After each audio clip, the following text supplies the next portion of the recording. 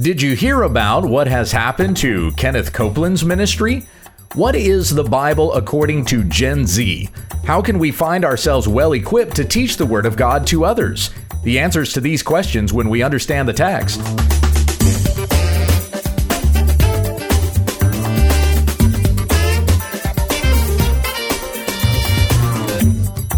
This is When We Understand the Text, a daily Bible study in the Word of Christ, that we may have the mind of Christ as we are being made into the image of Christ.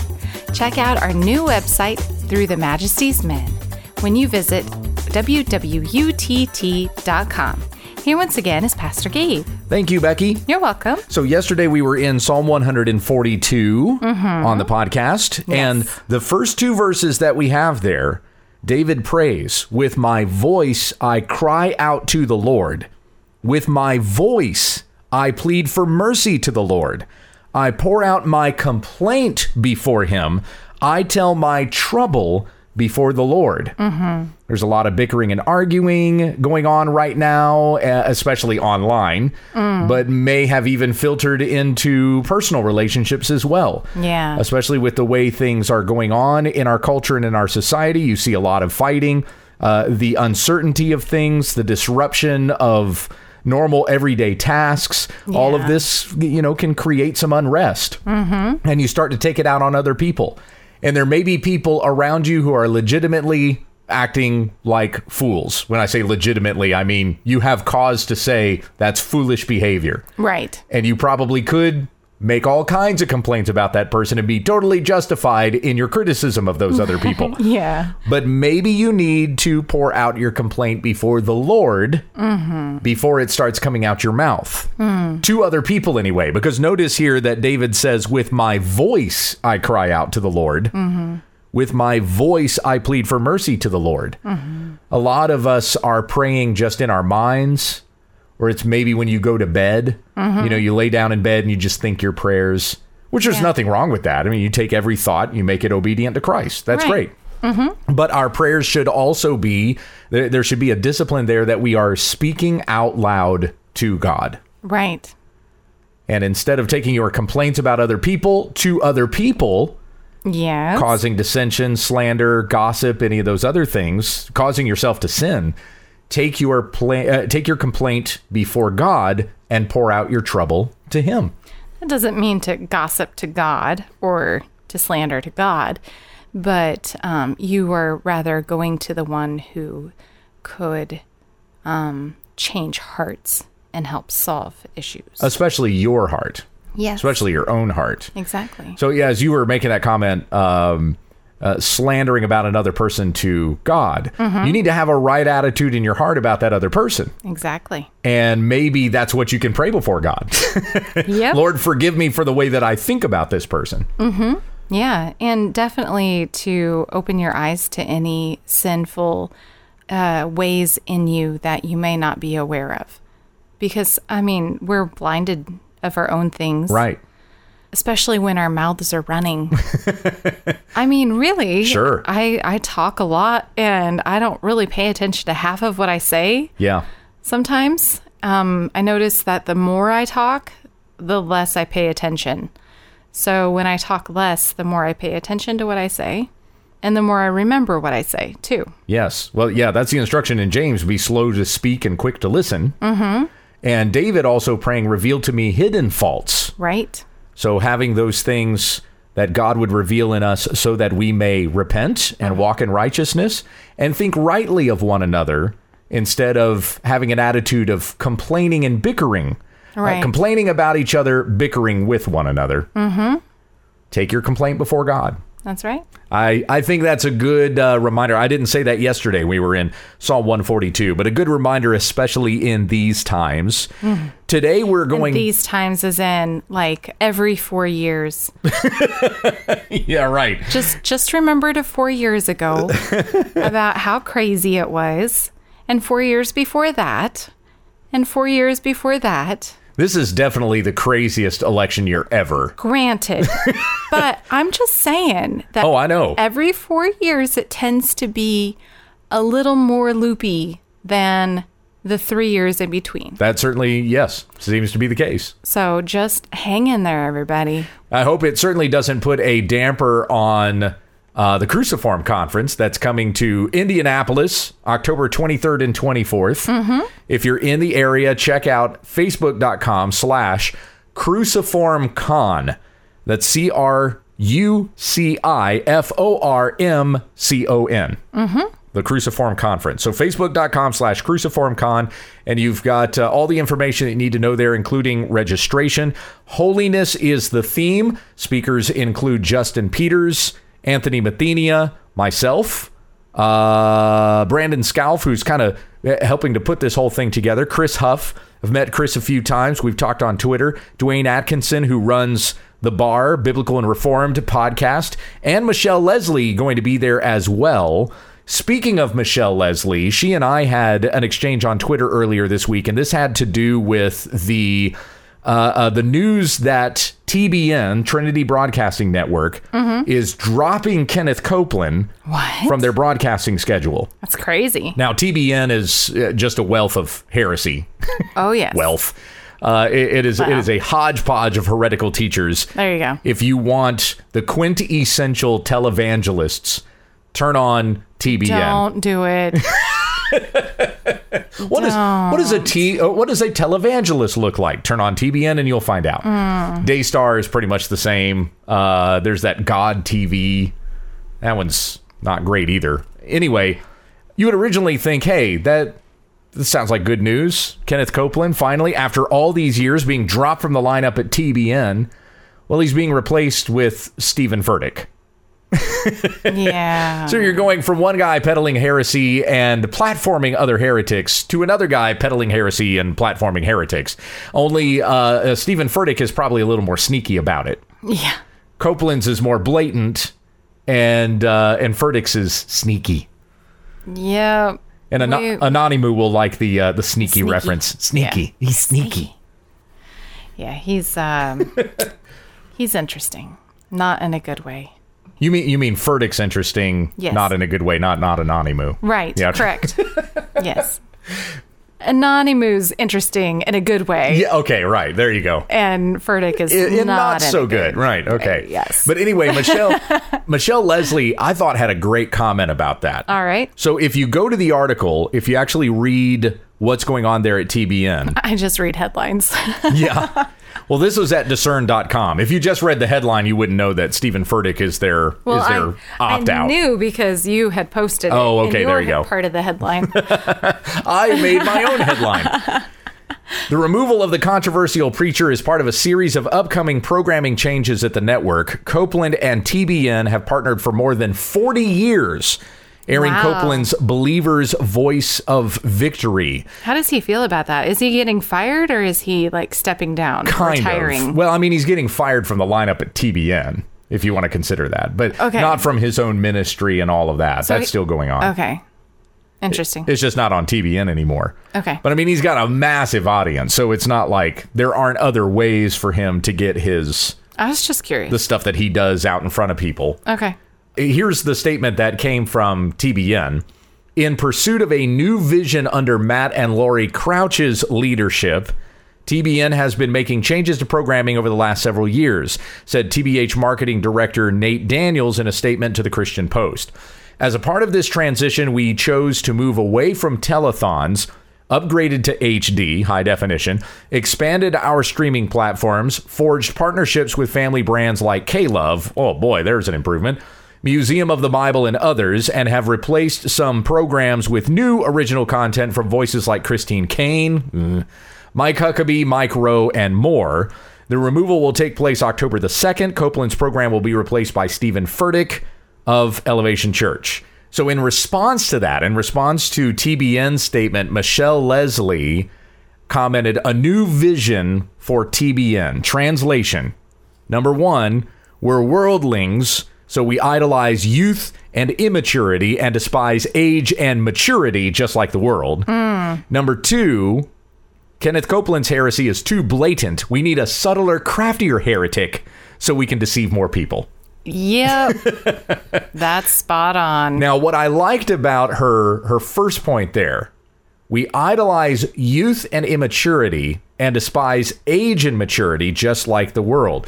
That's really what's going on there at TBN. I think that was very insightful. That's going on everywhere right now. Sure, yeah, which she said that about that being like the world. That's an insightful thing regarding TBN's statement, because there's no improvement happening there. You're going from Copeland to Furtick. There's no improvement. And Copeland still has a massive audience. So what does TBN really have to gain from that? It's really nothing but we're trading out the old guy for the young guy. Same stuff, but the young guy's doing it instead of the old man. Yeah. And there is a message being communicated there. And they probably can pay him less. Furtick? Yeah. Probably so. I don't know that... I mean, it depends on how this works, but sometimes... the person that is creating the program that is paying for the airtime. Now, there are some ministries out there you have to pay them to get their ministry on the air. That's what I'm thinking. Yeah. I don't know if that's going to be the case here or not. I don't know how all of that works behind the scenes there at TBN. If you had asked me 15 years ago when I was in Christian radio, I probably would have known. Yeah. And then the system was probably different then, because it wasn't Matt Crouch. That was kind of the CEO of everything over there now. True. I predict that Furtick is going to invite Copeland to his church to preach as like a gesture of good faith.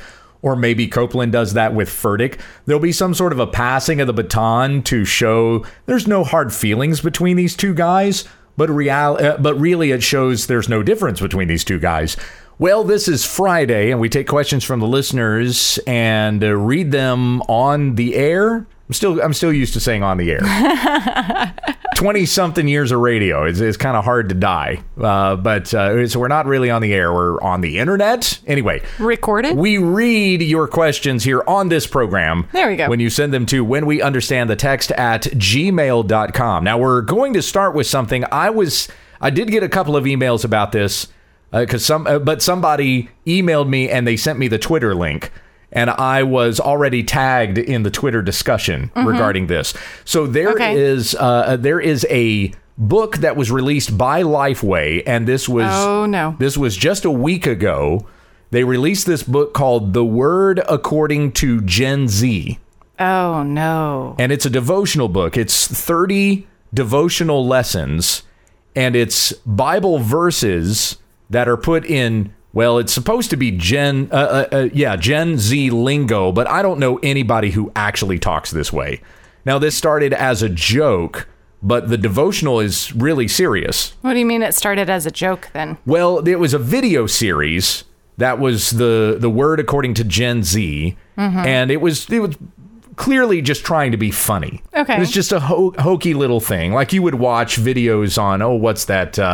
I don't know, any of the Christian YouTube channels that just do hokey little spots and stuff like this. Okay. This was kind of like that, and it's fine. You know, it's got a lot of views. The guy who did these videos has about as many views on his videos as we have on What videos. Oh, okay. But the difference is Lifeway's not coming to me asking me for a devotional book.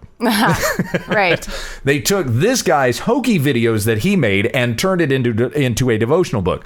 Before we look at these devotions and how they really mess up the Word of God in a very irreverent way, let's hear the video that started it all. All right. So this is The Word According to Gen Z. Now, this is one guy, and he is playing both characters.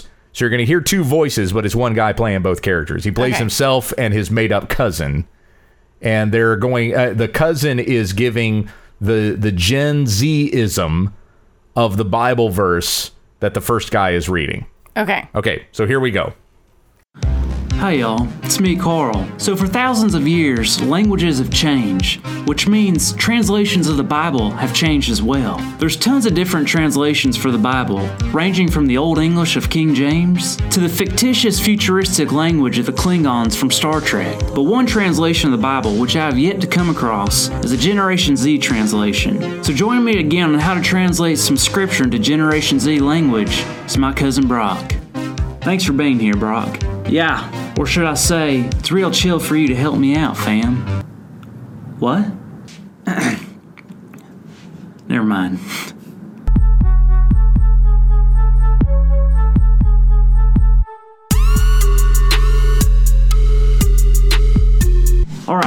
We're just going to do a couple verses today, Brock, so take your time translating it. Yeah. All right. First one. He, the prophet Elisha, went up there from Bethel, and while he was going up on the way, some small boys came out to the city and jeered at him, saying, "Go up, you bald head! Go up, you bald head!" And he turned around, and when he saw them, he cursed them in the name of the Lord. And 2 she-bears came out of the woods and tore 42 of the boys. Little he was cruising and some dudes were roasting his socks off, which made him big mad. So Big Mama Bears came and made the whole squad din-din. When I was a child, I spoke like a child. I thought like a child. I reasoned like a child. When I became a man, I gave up my childish ways. I used to be a noob. Now I'm not a noob. What's a noob? You're a noob. Okay. You are the salt of the earth, but if the salt has lost its taste, how shall its saltiness be restored? It is no longer good for anything except to be thrown out and trampled under people's feet. You are the light of the world, a city set on a hill that cannot be hidden. Be salty and lit, fam. How'd you change that fast? Yo, fam always comes prepared with dripping swag. What? And behold, one of those who were with Jesus stretched out his hand and drew his sword, and struck the servant of the high priest and cut off his ear. Then Jesus said to him, "Put your sword back into its place, for all who take the sword will perish by the sword." Dude got his ear clapped and Jesus was like, "Chill, fam. Check yourself before you wreck yourself." Hey, I kinda understood that one. Then Moses stretched out his hand over the sea, and the Lord drove the sea back by a strong east wind all night, and made the sea dry land, and the waters were divided. Moses yeeted the sea. What do you mean he yeeted the sea? Yeet! Did you just change again? Nah, fam. What the? How are you doing this? The Lord yeeteth and the Lord yoketh away. Yoinketh. Past tense of yeet, my dude. Can I have my sweater back? Nah. All right. Now, Becky was only hearing audio there. She wasn't watching the video. Just like the rest of y'all, we're not seeing any video there. But you got the gist of it, right? Okay, yeah.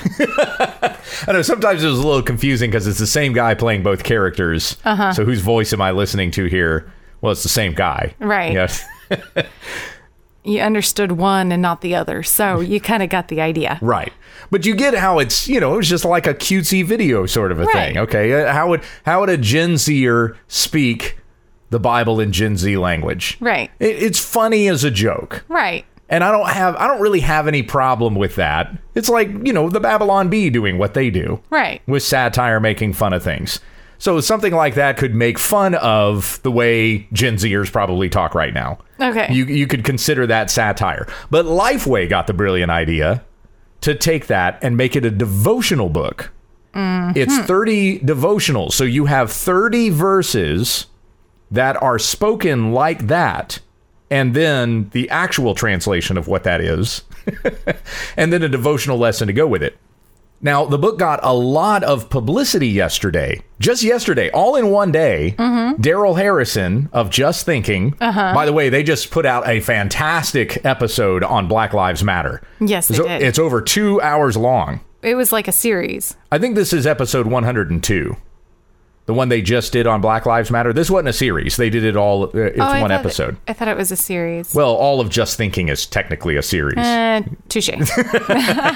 But yeah, this Daryl Harrison, Virgil Walker, check it out. We always give those guys mad props to the Just Thinking podcast through the Bar Network. Definitely. Anyway, so Daryl Harrison found this Bible, the Word According to Gen Z, and he started posting it on Facebook. Well, that got the attention of Ali Stuckey, which also got the attention of Matt Walsh. Okay. And so they're all posting on this book and making fun of it. It became like a viral thing in one day. Oh, wow. And all in the same day. This started on Thursday. By the end of business Thursday, Lifeway had yanked the book entirely. Oh, wow. Just a bunch of criticism, and Lifeway just pulled there it went. Immediately. Wow. So something goes viral like that. The video series goes viral. They make a devotional book about it. The criticism goes viral. They immediately pull it. This is demonstrating a double-mindedness on the part of Lifeway. With the wind. Yes, they are. They're just being tossed to and fro every direction. Oh, my goodness. When Daryl presented his first tweet, he just covered day 1 because that's the sample that they gave online. So day 1 of this devotional is John 1:1. You remember John 1:1, right? Yes. In the beginning Was the Word. And the Word Was with God. Right. And the Word was God. Right. I know. Sometimes we get those kind of switched around. Yeah. The Word was God. The Word was with God. Yeah. I know. I do that too. One of those. This is the Gen Z translation of John 1:1. Since day uno, there was Cap G. Big J was chilling with Cap G, and Big J was Cap G. Okay. Now, it's actually kind of hard to read because they put Gen Z translation in this Old English text. Can you see it? Do you see what I'm looking at? I see it. That's interesting. That's what it actually looks like in the book. Because you would think they would pick something a little bit more modern. Right, more hipster than the Old English look. So it's difficult to read for a couple of reasons. It's in Gen Z lingo. Yeah. And it's also in a font that you can barely perceive. There were people that were talking about this when Daryl had posted it. There were people that were saying this is extremely irreverent. It's wrong for Lifeway to be doing this. There were others that were defending it. There's this fellow, his name is Addison from Lancaster, Pennsylvania. He said, "This is sad. Carl and his team connect well with students. This was meant to be a playful thing, and a lot of hard work and well-intentioned work went into it. This hurts the church, and that's sad." Addison is claiming that our criticism of this hurts the church. Okay. And he goes on to say, it may not be a benchmark to do something like this, but it certainly isn't negative. Jesus connected with people to the point that he was called a drunkard and a friend of sinners. Paul became all things to all men that he might win some. The authors love people, love the church, and love Jesus. See, Addison's critique of the criticism that was going on was good until he got to that. Yeah, that's what I was thinking too. I think he was onto something, at least something worth pausing and considering. What are our motives here when we criticize something like this? But then when he starts saying that the people who wrote this book are just trying to be all things to all people, no. I mean, you're taking that totally out of context. Mm-hmm. But not only is this irreverent, because that was kind of the biggest criticism that people were making of this, that it's irreverent. Not only is it irreverent, but when you look at the serious part of it, like let's just skip the whole thing of putting a Bible verse in Gen Z lingo. Okay. And take the serious devotional portion that's underneath it.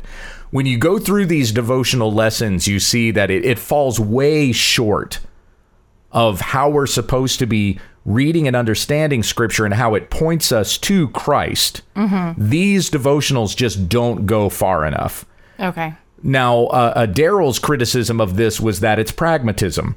It's that practical thing, or we're just doing everything practical that we can to kind of draw in the biggest audience. Right. All these different gimmicks and things like that we can do. That's how I felt about even just the headline of it. Yeah. Just what they were doing with the Bible verse. Yeah, they're just trying to draw it in with something cutesy. Trying to be hipster. Yeah. It's a hipster thing. So here's not cutesy, hipster. Yeah. Sorry, wrong word. So not questioning the motivation behind doing this. Right. Let's consider what's actually being taught in this devotional. Here is the serious devotional portion. It's tough to think about what happened before we were born. And again, all of this is under John 1:1. In the beginning was the Word was with God, and the Word was God. It's tough to think about what happened before we were born. There was a time when people didn't have cars, electricity, TV, or YouTube. But it's even more difficult to think about what will happen when we die. We ask, what will the world look like? Will people miss me? What about my family? It can be tough to admit how small the part we play in this whole world really is. John shares that Jesus, the Word, was there before us. He had no beginning. He was there before the world was formed, and yet we feel him missing in our lives at some of our lowest moments. We sense a hole in ourselves that we see as loneliness and seclusion. It can surround us and make us question, is God here? Does he even care? The answer is yes. Sometimes we feel that hole because we aren't running after God. Sometimes it's because of trauma or hardships. But maybe God sometimes allows us to see that hole so that we realize how much we there's a typo there. There is a typo. How much we need him and his words. I don't know what that's trying to say.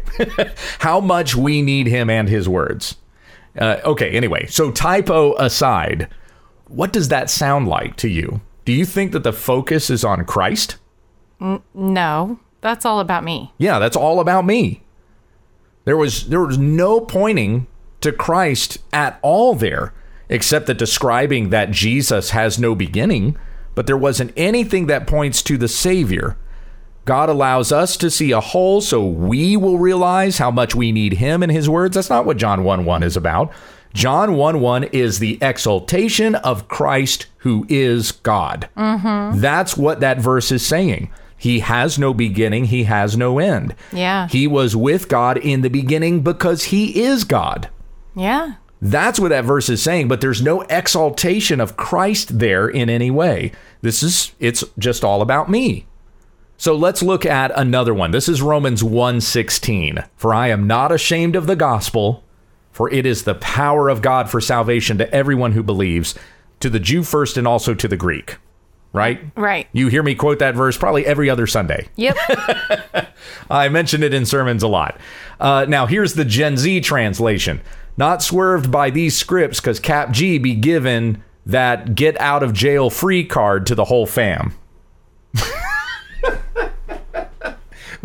You're concentrating way too hard, babe. Wow. I think I have a headache. Okay. Yep.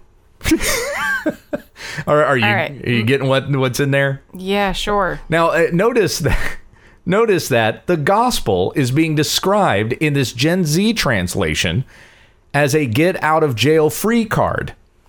This is what gospel preachers say that the gospel is exactly not. We say the gospel is not your get out of hell free card. Mm-hmm. It's not just as long as I punch this card, boom, I'm good and I know I'm not going to hell. The gospel is Christ. Right. It is to draw you to God through Christ. It is the worship of God through Christ. The gospel is the good news of what Jesus did on the cross for our sins, rising again from the grave, ascended into heaven, seated at the right hand of God. All who believe in him are forgiven their sins, and we are fellow heirs with him of the kingdom of God. And we will live forever with him instead of perish under the judgment of God because of our sin. That's the gospel.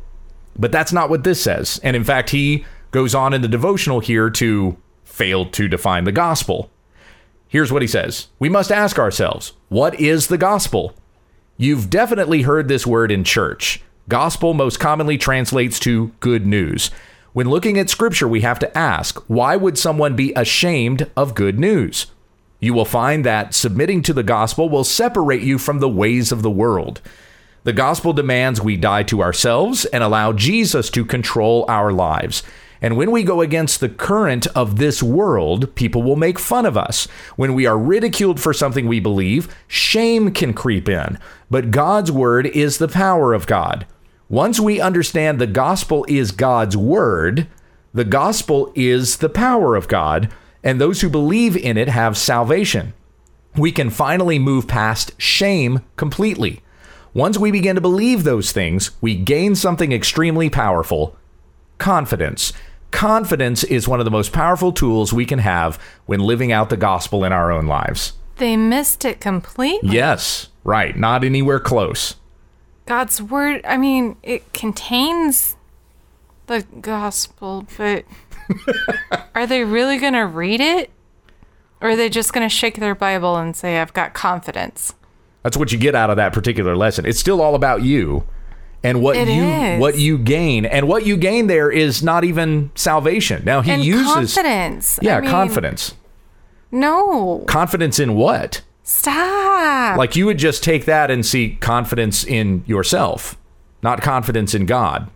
When the book of Hebrews talks about confidence, the confidence that we have, it's confidence in Christ and in his word. Hebrews 10:35, do not throw away your confidence, which has great reward, for you have need of endurance, so that when you have done the will of God, you may receive what is promised. For yet a little while, and the coming one will come and will not delay, but my righteous one shall live by faith.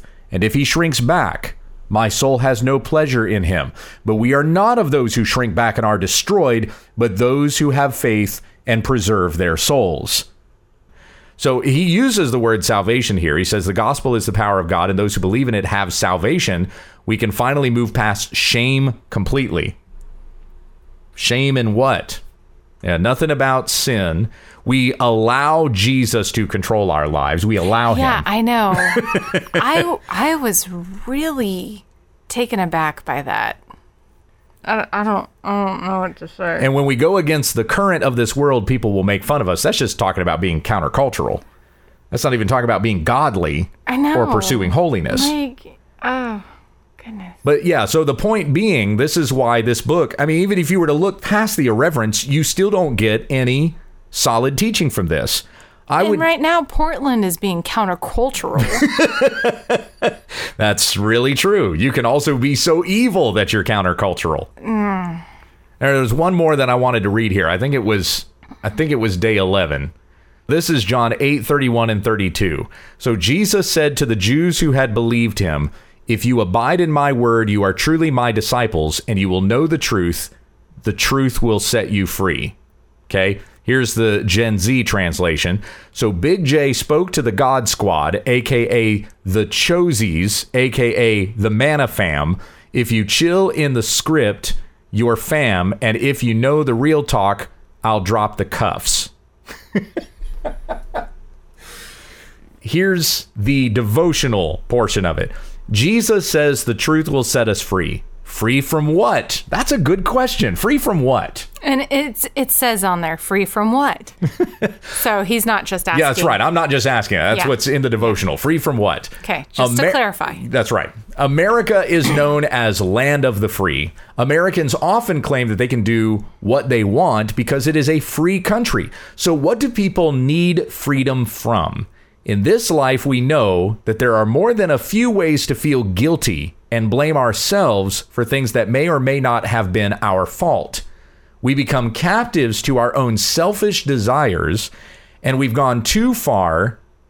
And when we've gone too far down the wrong path, we feel helpless. Jesus tells us we are enslaved to our own sin. That sounds pretty good. We become captive to what we allow into our lives and don't see how we will ever come out on the other side a better person.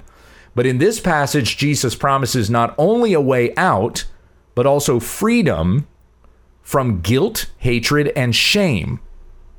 He promises us freedom, but on one condition: we must abide. Abide means to obey, stand by, uphold, and follow. We must abide in his words.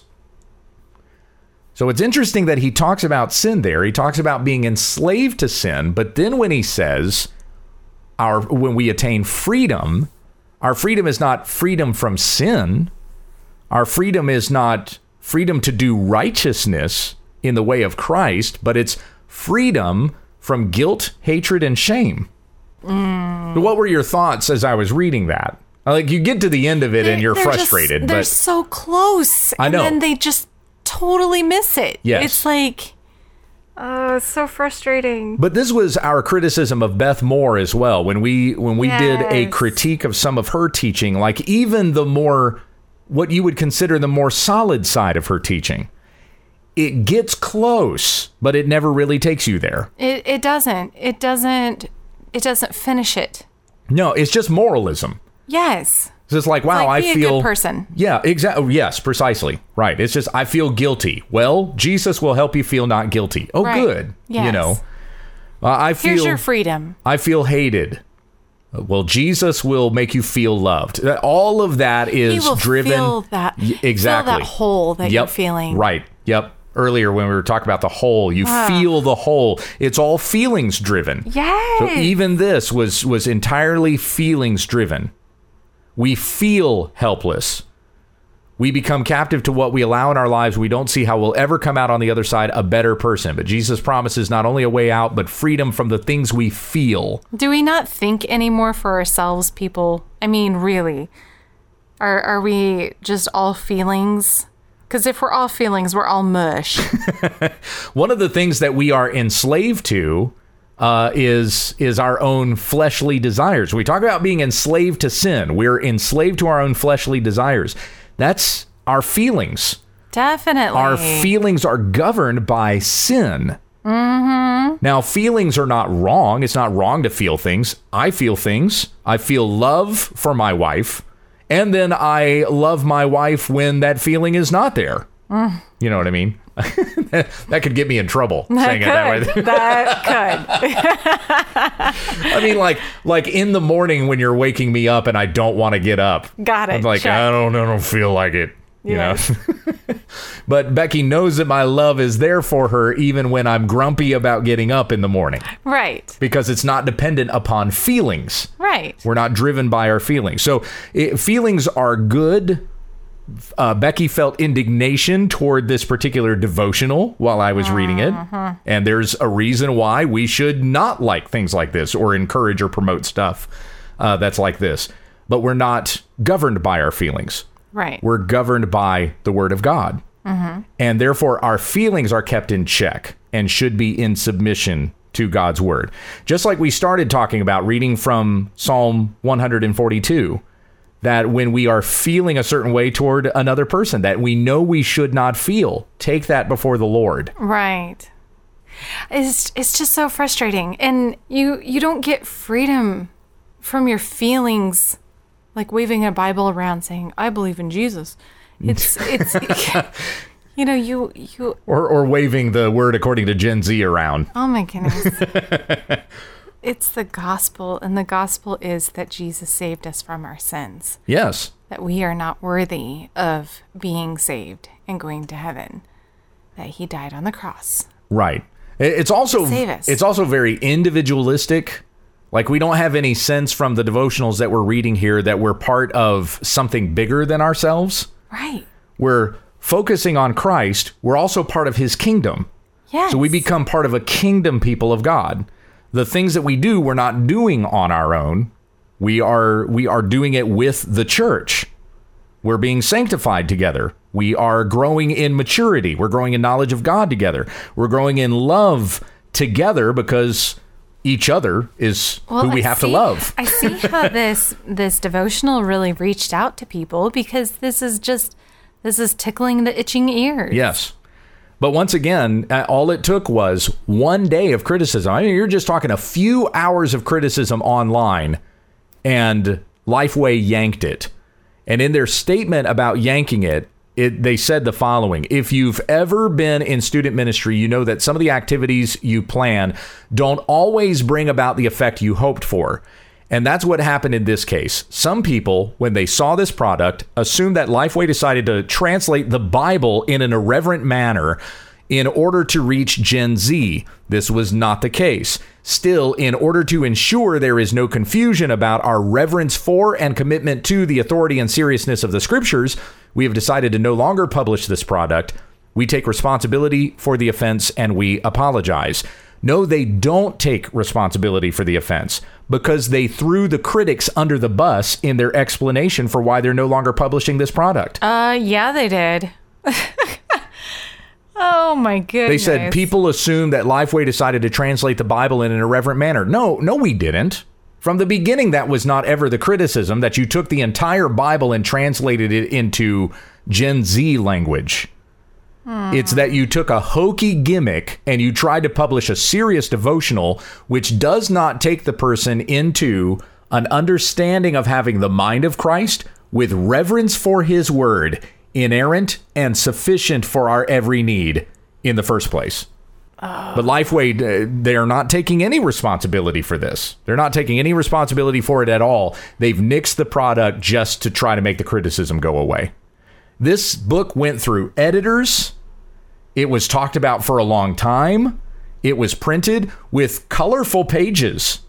This wasn't like a big thrown together self-publishing sort of a deal. There was a lot of work that went into this book. Right. And no one thought this was a problem until on August the 20th on Twitter, and there was some people started making criticisms about it. A grammatical error Yeah, and there was a grammatical error in it. So, yeah, well done, guys, with the with that whole editing process there.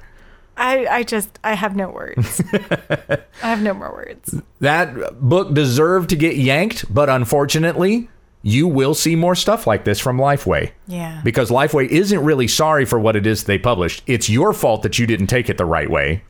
But maybe if this happens more often, maybe, just maybe, they will yank more books. And through this process, right. we might get a little bit more sound books left. Doubtful, but yeah, I mean, a whole leadership change would have to happen at Lifeway before that would happen. Or those persons just straight up repent. And they come to submit to the authority of the Word of God, which Lifeway is not doing. I mean, Beth Moore's books read just like that. I know. Just like what we were reading there. I know. It's not any different. No, this is the kind of moralism that they put out. There was that I know. That term that Christian Smith came up with a number of years ago, where he described this sort of Christianity, just like we're reading about here, as moralistic therapeutic deism. It is moralism, meaning you just have to act this way and you'll be a better person. Or you need to think about these things and it makes you better. It makes you feel better. You don't feel guilt and shame. You feel better about yourself. Right. It's therapeutic in that way. Right. See, the Bible gives you confidence. So you believe in Jesus so that you can feel more confident about yourself. You can be set free from bad things, and you can only think about good things. And then it's deism in that we believe in God because it's convenient for us to believe in God, but there's not really a relationship that exists there through Christ, knowing that we are unworthy of God, but it's in his mercy that he has shown us grace through the cross of Christ, that by faith in him, our sins are forgiven, and we have fellowship with God, with his people now and forevermore. Amen. If you're not, I mean, that's the definition of Christianity. Deism is, none of that is in there. Yep. It's just belief in God. Right. You know, you wear your WWJD bracelet and your Christian t-shirt because that's what I'm supposed to do as a Christian. Yeah. But there's not really a relationship with God. There's not talking to him in prayer, him talking to you through the word, desiring to live as Christ, to pursue holiness, to grow in righteousness, to be with the people of God. Beware that you're not falling into like a me and my Bible sort of a Christianity, because you'll quickly fall into that deism idea. Yeah. It's religion's not for me. Yeah, right. Yeah, I gave up religion. Yeah, you'll find yourself saying things like I'm in a relationship, not a religion. Yes. Whereas, truth be told, Christianity is a religion. Yes. We have religious practices. Going to church is part of that. Yeah. Partaking of the Lord's Supper, baptism, regularly meeting with one another, singing songs. We have a liturgy and the Word of God and confessions of faith and things of that nature. So, yes, this is a religion. It's a relationship? Absolutely it's that. But don't say it's a relationship and not a religion, because that wouldn't be true. Ed Stetzer, who used to be, let's see if I can get his title right. He was the executive director of Lifeway Research, a division of Lifeway Christian Resources, and Lifeway's missiologist in residence. Whatever. I think they just made up a title for Ed Stetzer. Okay. To put Ed Stetzer at Lifeway. Anyway, there was at one point where he was involved in all of this, and he criticized moralistic therapeutic deism, but Lifeway is still that. They're still doing that. Yeah. Here was the comment that Stetzer made. He says, many say, and by the way, this article is back from 2016. Many say it's been a tough decade for evangelicals. The media says that Christianity is in great decline. The media and some Christian authors predict doom and gloom. Yet the actual numbers tell a different story for evangelical Christians. You can read much more about that in these links, and he gives the links. Yet that doesn't mean all is well. I do think that we are in challenging times. The last 10 years have brought us to that reality. There have been a few distractions along the way. The emerging church came promising answers to evangelicals for a third way, but flamed out and now looks more like the avant-garde wing of mainline Protestantism. And by the way, Ed Stetzer was completely steeped in to that whole emerging church movement. So don't think for a moment that he's acting like he's on the outside describing something that he was never a part of. He goes on to say, some tried to withdraw from culture, but culture just kept coming. If you follow what he's doing lately, then you know he's totally in on the culture right now. He's in the social justice movement, the Black Lives Matter stuff. Yeah. That's all. Ed Stetzer is totally indulging in the culture. Some slowly replaced regular gospel proclamation with moralistic therapeutic deism. Being good makes you a better person, and that makes the man upstairs happy. So there he's criticizing moralistic therapeutic deism. But that's exactly what we just read from this devotional book that came out of Lifeway. Yes. Still, others were so driven by pragmatism that they eventually began to look like a collection of programs and strategies devoid of the message of Jesus. That's the publication of this book altogether. Yeah. The very things that he has criticized about what we refer to as Big Eva, which is big evangelicalism, those things that he's criticized, he's part of. He pushes and he does. So we'll hear this kind of criticism come from Lifeway, but they're doing it. Yeah. The stuff they're criticizing actually comes from Lifeway. So stay away from Lifeway. It's crazy how they're all connected. You don't need a 30-day devotional book written in Gen Z lingo in order to reach Generation Z. Right. You need to teach them the Bible. That's what you need to do. And incidentally, I'm going to tell you, because when I was a high school student and all of these gimmicks were coming at me as a high school student, and I would see adults use gimmicks like that. Like there were other things that were going on in the 90s. It wasn't Gen Z lingo books. Right. But there was stuff like that. I mean, there's nothing new under the sun. There were gimmicks like these going on, 20 plus years ago. When adults would use this stuff, I would sit there and I would listen to it and I would go, y'all are patronizing me. You can't be serious. Yeah. Like, I don't talk like this. Me and my friends, we don't act like this. So you're pushing this stuff thinking that it's going to be attractive to us. And it sounds like adults trying to act like us. Yeah. It sounds like a parody of us. It doesn't really sound like what my generation is doing and what we're talking about. So in this attempt to be relevant to a certain generation, you risk becoming irrelevant. The word becomes irreverent, and you don't reach that generation. And especially with the content we just read there, you're certainly not reaching that generation for Christ. The Bible is already relevant. Yeah. You have to just open the Bible and teach them the Bible. Yep. Stop trying to dress it up, creating these little pragmatic devices and all these other kinds of things. They need to know the Word of God. Once again, and we've said this many times, Paul Washer has said it, I've said it, what you win them with is what you win them to. If you win them with a bunch of gimmicks, you're going to have to maintain those gimmicks in order to keep them there. If you win them with the Word of God, then they are in the faith for the right reason, with the right focus, under the right authority, and they will grow in that.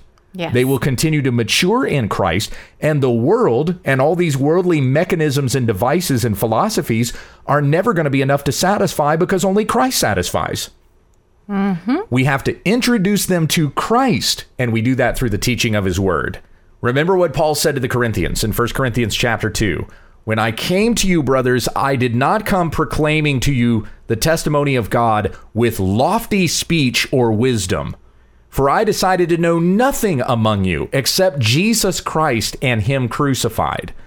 And I was with you in weakness and in fear and much trembling. And my speech and my message were not in plausible words of wisdom, but in demonstration of the Spirit and of power, so that your faith might not rest in the wisdom of men, but in the power of God.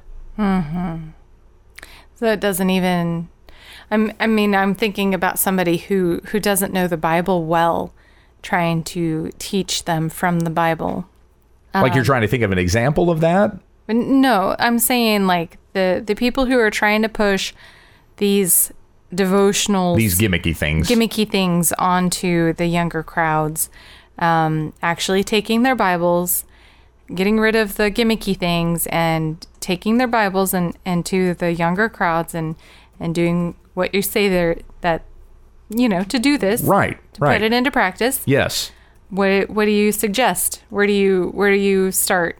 Opening up your Bible and because and doing sometimes the word is difficult to explain in places to understand what it's trying to. Yeah, there's some things that are difficult, right? And Peter says this even in 2 Peter 3:16, where he says the Apostle Paul is writing of things that are difficult to understand, which the ignorant and unstable will twist to their own destruction as they do the rest of the scriptures. Exactly. Yeah. So in order to not twist and lead them astray, where do you suggest they begin?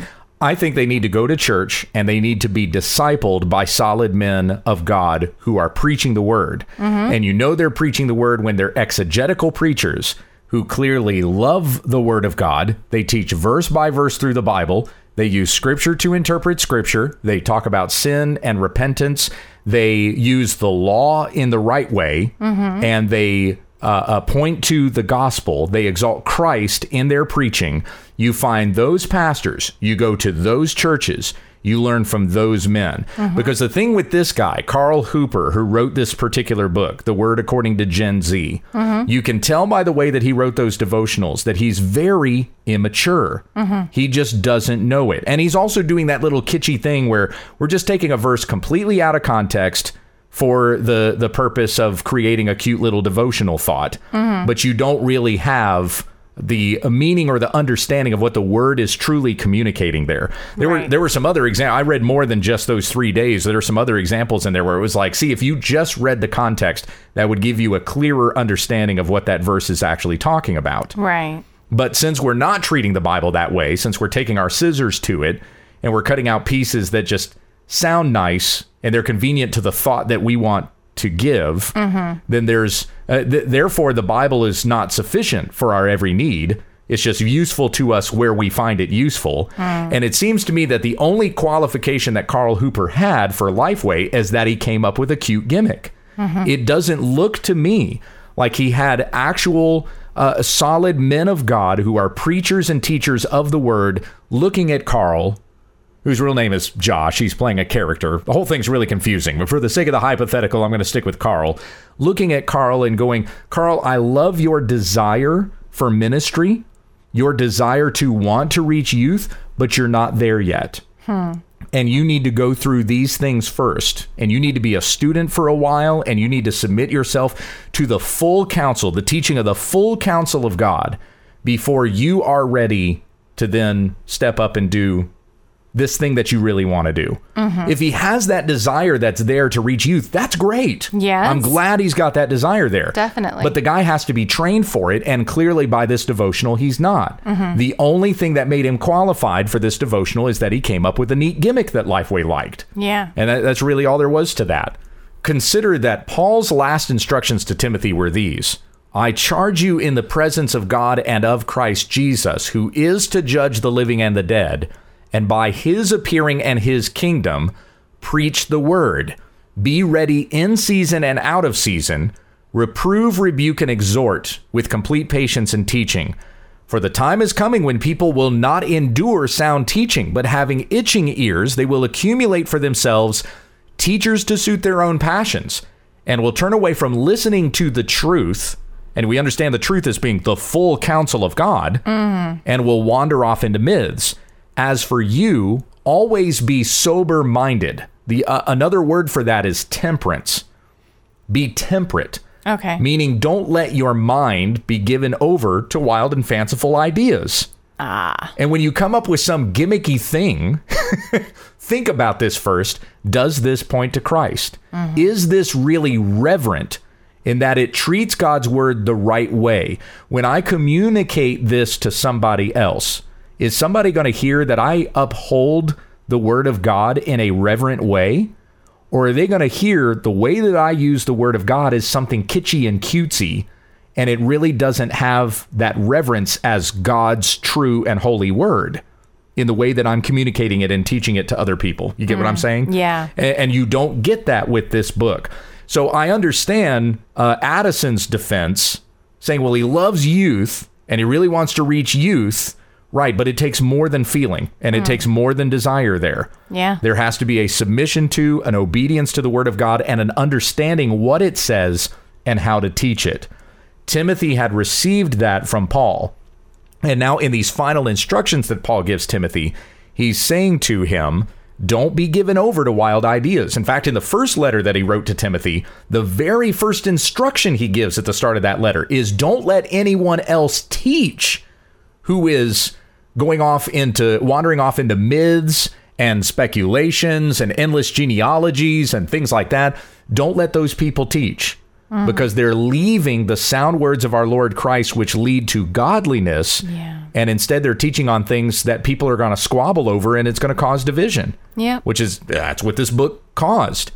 So Paul again says, be sober minded, endure suffering, do the work of an evangelist, and fulfill your ministry. There needs to be a submission to an understanding of the Bible as God's word, and a desire to teach that verse by verse, helping others to understand it. The teacher has to do that first before he becomes the teacher. Right. That's my recommendation for, basically the question you just asked. So what do we do? Where do we go from here? Yeah. What do we do? That's great. And I think just by you asking that question and me giving that explanation, I need to contact Sunday Cool, who came up with this stuff, they're content creators, and say to them, if you want to do more than sell a t-shirt or pitch a gimmick, you really want to reach people with the gospel of Christ and do it genuinely, then you need to submit yourself under the full counsel of the Word of God. Know what it says and how to teach it before you then go out as an immature person and teaches it wrongly. That'd be great. Thanks, babe. You're welcome. Well, that's our program for today. And if you have any other questions or comments, be sure to contact us via email, whenweunderstandthetext@gmail.com. Let's pray. Yes, let's. Heavenly Father, we thank you for our time together, and I pray that we honor you in all that we say and do. The words that come from our mouths be pleasant to God, and they give grace to those who hear. That we desire your word, and that we communicate your word in a right way. We're not taking the Bible and we're turning it into a book of moralism or kitschy little sayings that I need today. I got my happy verse calendar, and my little proverb or quote is going to get me through the rest of my day. But we read the whole thing. We understand the whole counsel of God. We see the truth that leads to salvation, and the words that produce in us godliness and sanctification as we continue to walk this way until the day of Christ, that we may be presented before you as that spotless, pure bride, washed with the water of the Word. Teach us your word and help us to walk in these ways and worship Christ in all that we say and do. And it's in his precious and holy name that we pray. Amen. Amen.